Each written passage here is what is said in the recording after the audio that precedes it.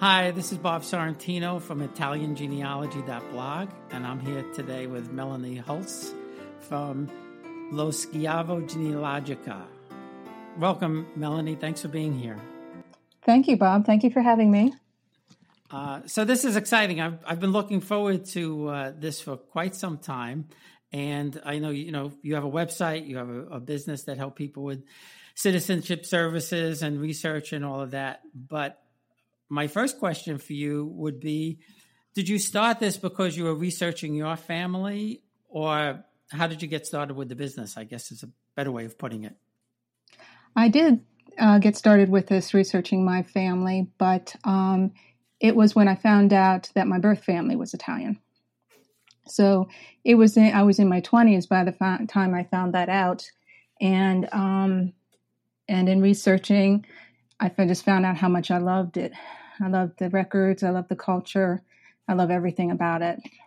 And eventually, I just got so experienced. Everyone was asking me in the archives for help. Oh, so that's interesting. And, eventually, I saw an opportunity there that I could actually help people and do it as a job. Oh, that's great. And very interesting, too, because our children are adopted. And they were both born in the same hospital in Jacksonville, Florida, although they're not related. And I've done the research on them, which has been fun, and found that Nicole and I have some ancestors way, way, way, way back, centuries back, that we have some common ancestors. So it's your both your birth parents were Italian? No, just my mother. She was Italian. Okay. And did you find, when you started doing the research, did you find anything like extremely interesting or, amazing that you didn't know? Or I guess you didn't know because you didn't know. Well, my ancestors were pretty common. They were farmers and fishermen and Sicilians from 3 different towns in the Palermo province. And my ancestors came over in the late 1890s and early and late 1890s. Oh, so they came relatively early then. Mm-hmm. And where did they land when they come? Did they go to New York? I know a lot of Sicilians went to New Orleans. They did, and a lot went to Pittsburgh, which is where my ancestors went.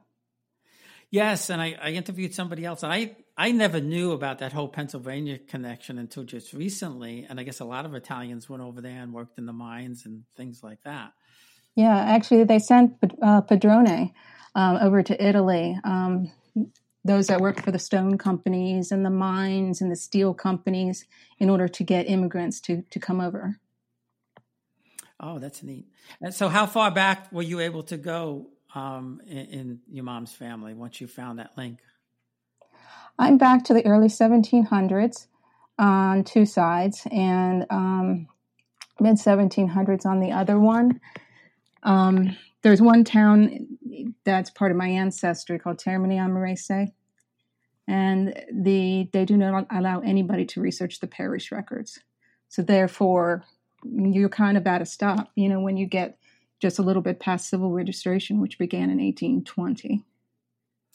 Oh, wow, really? I've heard of a few places like that, and I had some help researching my family, and just before my grandparents came, they lived in Circola, and the person who was helping me out told me that they're just very, very difficult in Circola, even with the public records.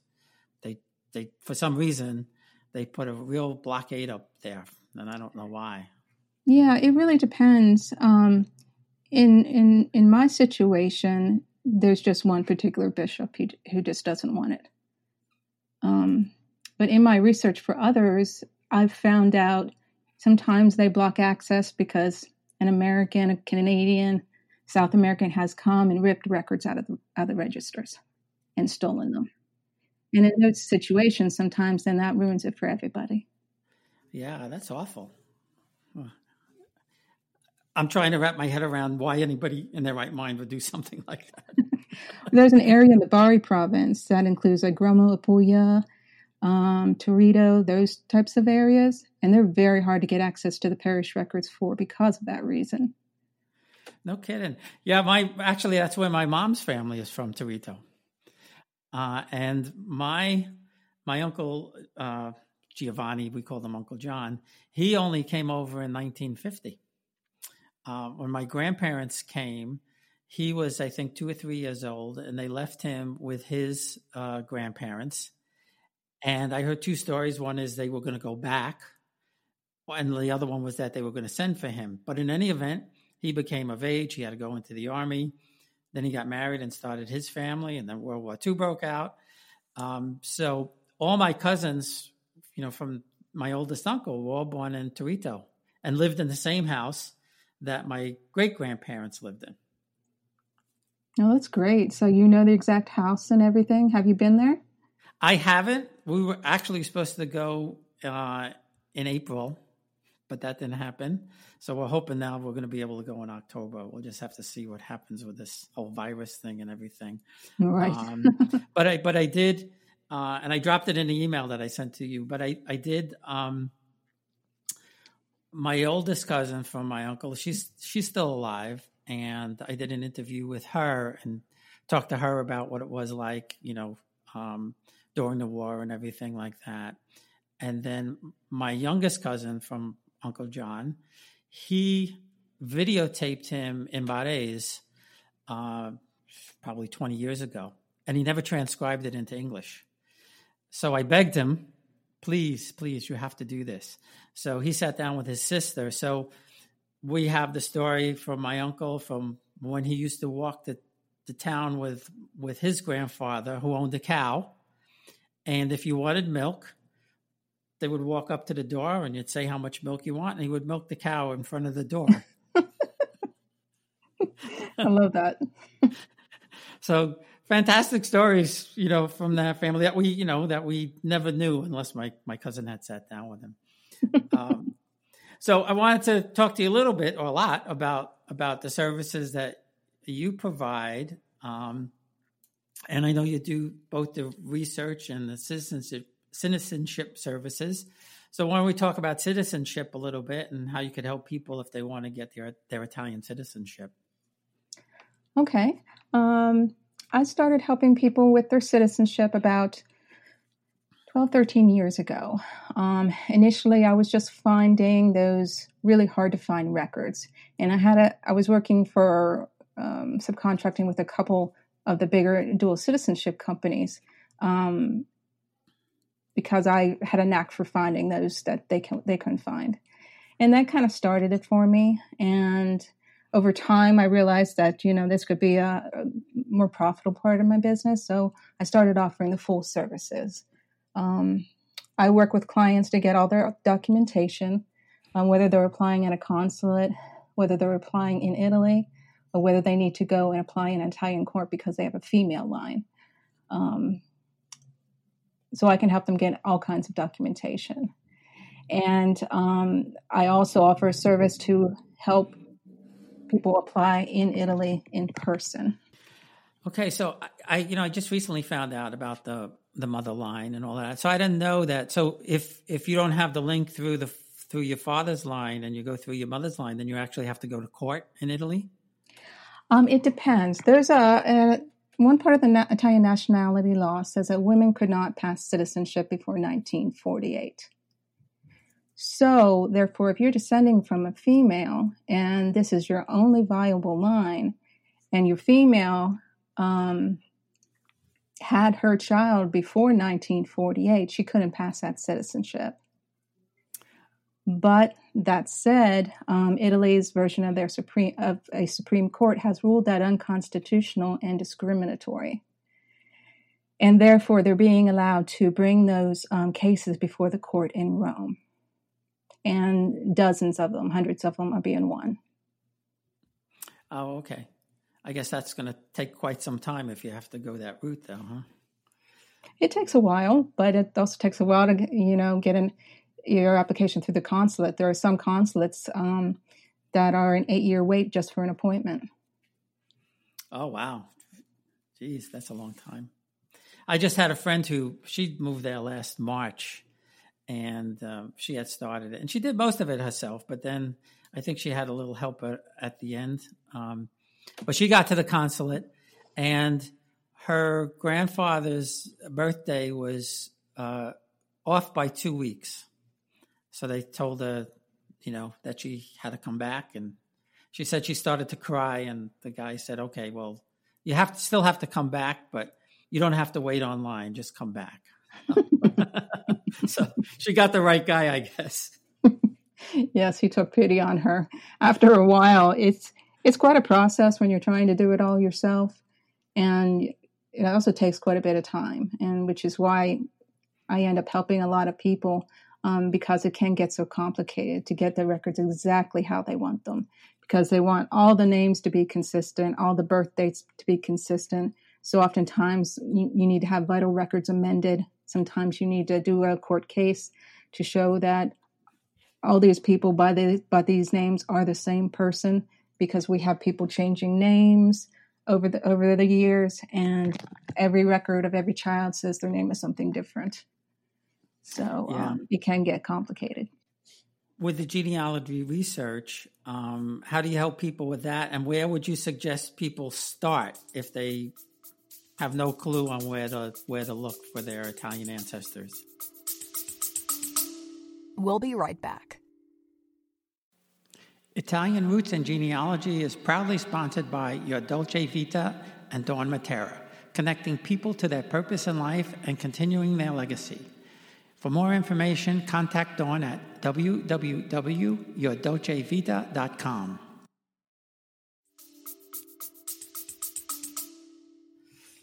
Well, you should start with whoever's left, the oldest ones, and ask what they know, what documents they have. It's really important to find out where your Italian ancestors came from. And this is because most of the records that are of genealogical use are kept at the town level and a few at the provincial level. So therefore, if you don't know the town, it's like a needle in a haystack when you're looking for records. But usually that information, if it's not known by the family, can be found by general online research using Ancestry.com, ordering naturalization searches, that sort of thing. Yeah, and I was lucky in a couple of respects. With my mom's family, I never knew my great-grandparents' names. And for the longest time, I never asked my mother. I don't know why. But I was looking for the death records of my grandparents. And for some reason in New York City, there's about 10 or 15 years where the records, there's no marriage, no birth, no death. They must have got burnt in a fire or got lost or destroyed somehow. And I don't know, maybe 6 months or a little bit more before my mother passed away, I mentioned this to her, and she said, well, I have them. I have the death certificates for both my parents. And I knew they came from Torito, but I didn't, know the name. So once I got that, I was able to go into the Antonati and find, probably at least 100, 120 records from, both my grandparents and, their brothers and sisters and all of that. And my great uncle Dominic, who was the fifth Dominic to survive from the same parents. Oh, no. Yeah. I've seen that. I have one of those Francescos in my family. Just amazing. You would think after 3, they would say, okay, this name's not good anymore. But they would keep going. I would think they'd be more so superstitious to get to the 4th or 5th child and keep naming the child the same name. Yeah, especially Italians and in the farmlands, right? You would think so. Right. And to your point, most of them were the men were farmers, the women were either farmers or seamstresses, it seemed. And when I came across a record when somebody was something different, I went, oh, finally, somebody did something else. I think one person was a forest ranger or something like that. So I got them back like around the 1750s, which is probably as far back as you can get that route. On my dad's family, I had my great grandfather's, what I refer to as a calling card, with his name on it and saying he was from the Dukes of Capricotta. And that started me on the research. And I just found amazing things between him and my great-grandmother and their nobility lines and all of that kind of stuff. But I wasn't 100% sure because I don't take anything for granted. I need to make sure that everything foots. And so I did call in someone to help me with that. And on my dad's father, the Sorrentinos, I couldn't find anything. I couldn't find anything at all. And even now, I can't find it on the Antonati. But they helped me find some records and make some connections. So I was able to go back around to the same time, about the 1750s.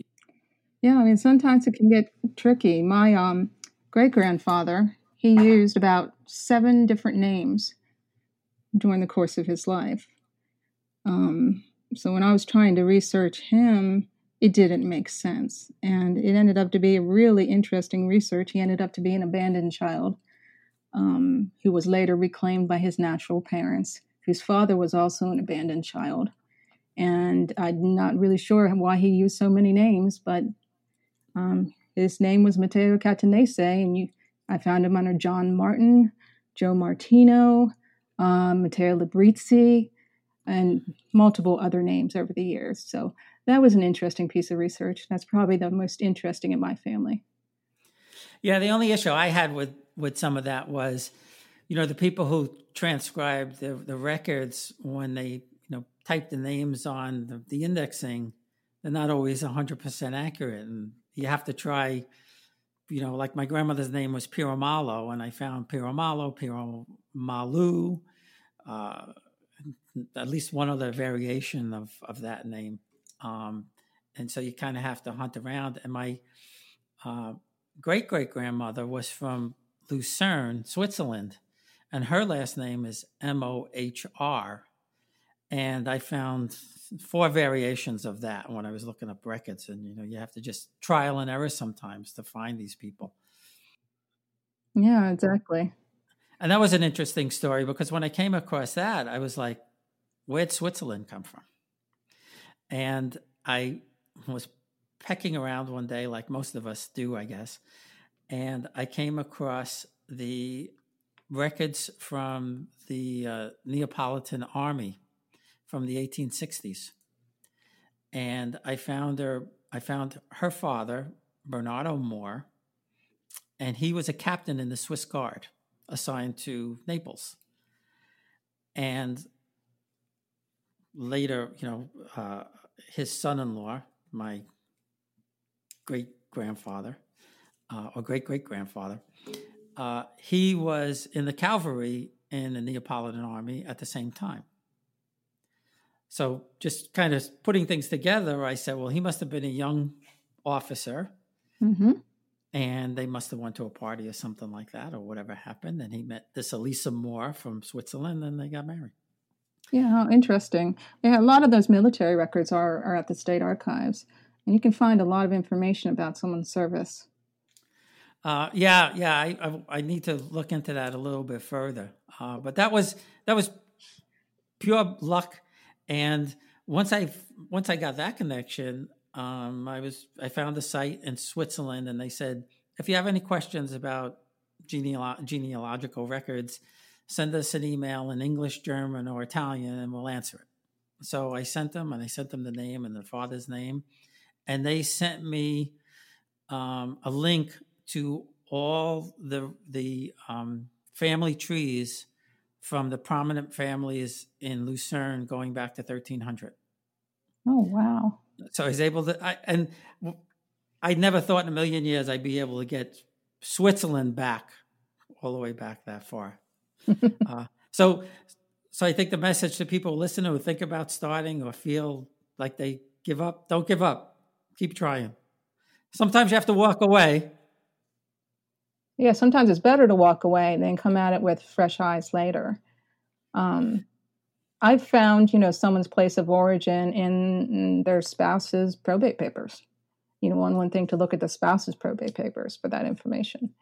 So, you just got to keep looking. Sometimes look at records of surrounding family, and you most likely find what you need.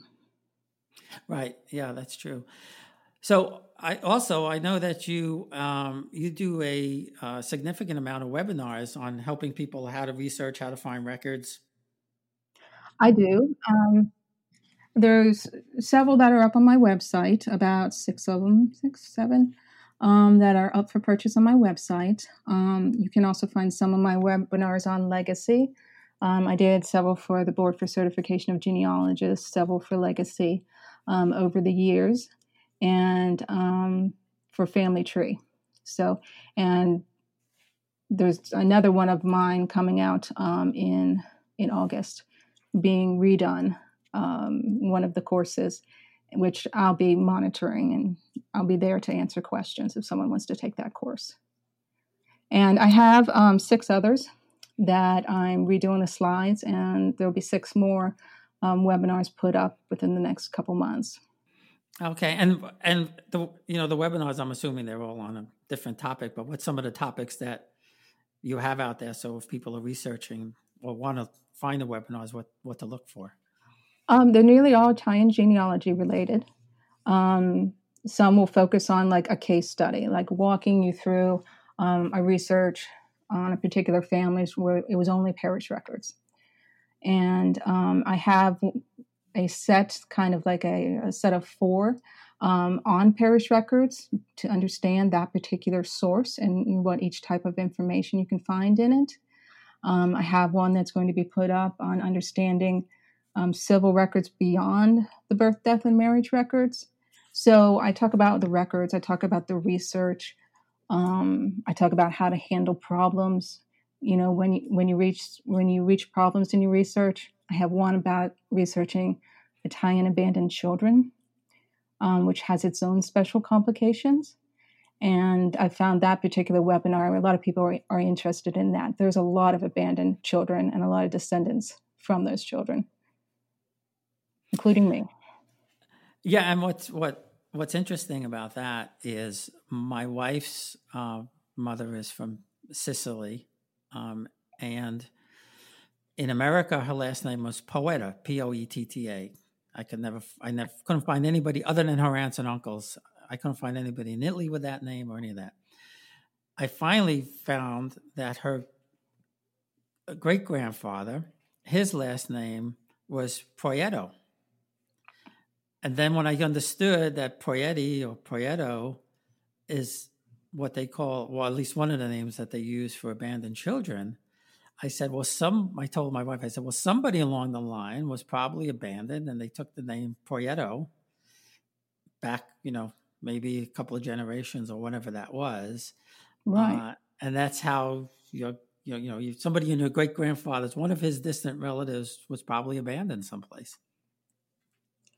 Well, that started out, the Proietti was a designation for abandoned children who weren't given any surname.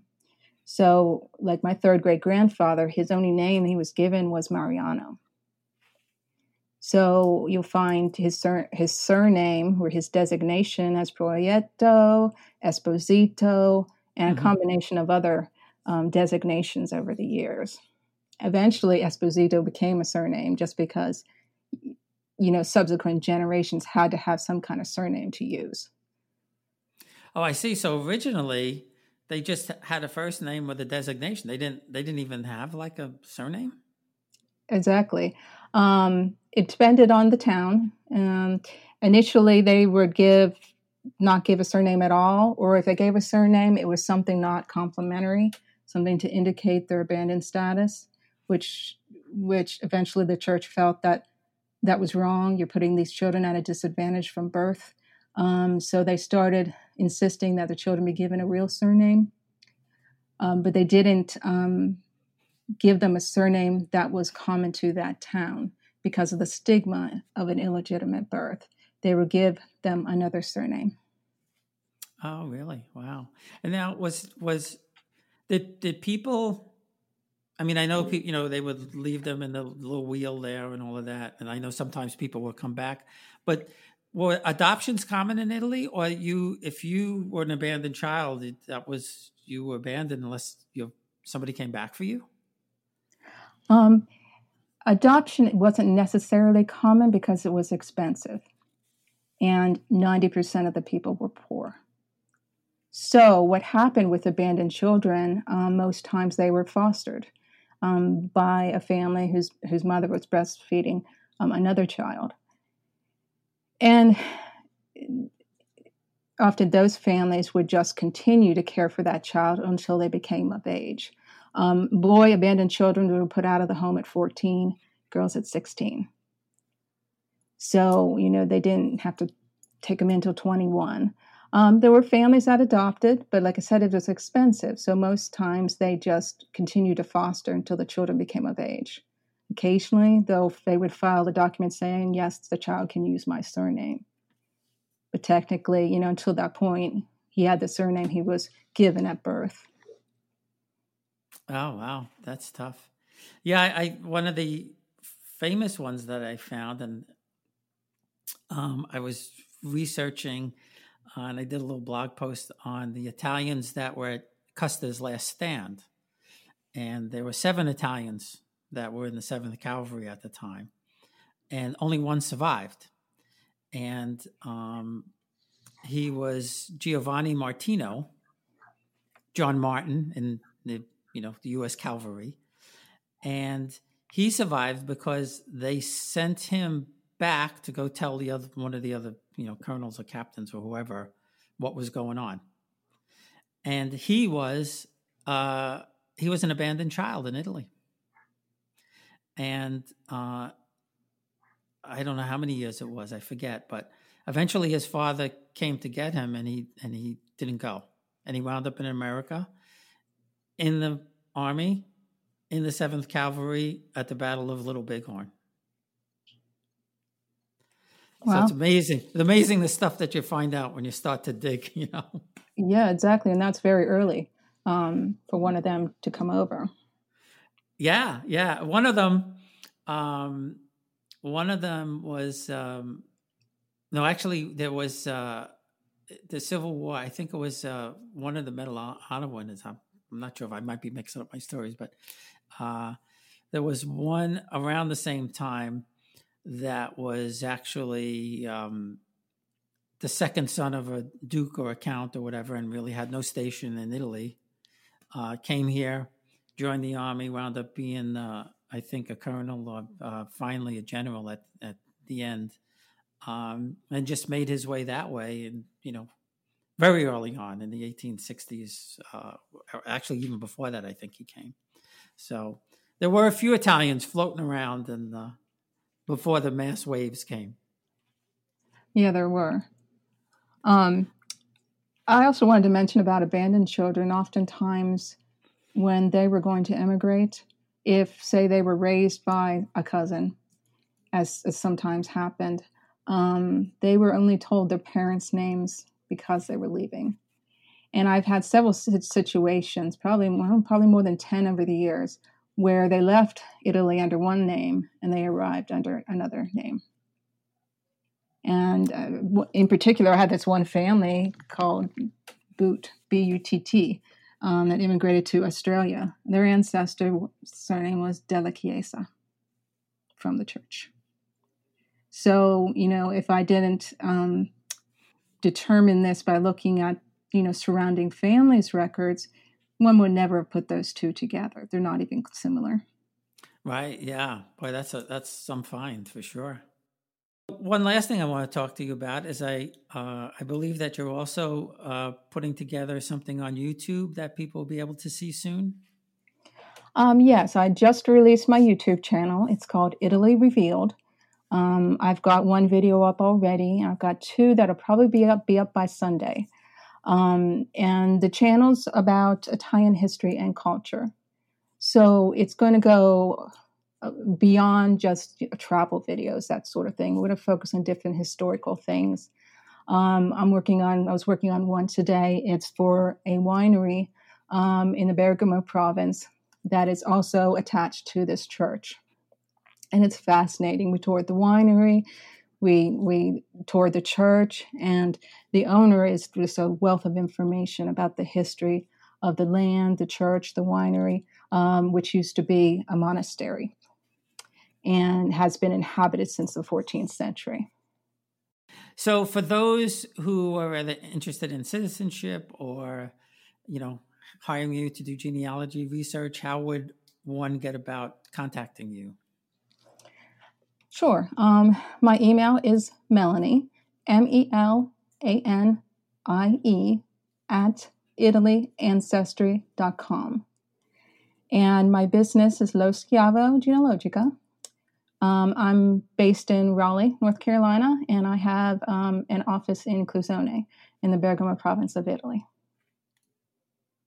Okay, well, that's great, Melanie. I really appreciate you taking the time to talk with us, and hope you're staying safe down there in North Carolina. We are. I hope you are too. Thank you. All right, thanks. Bye.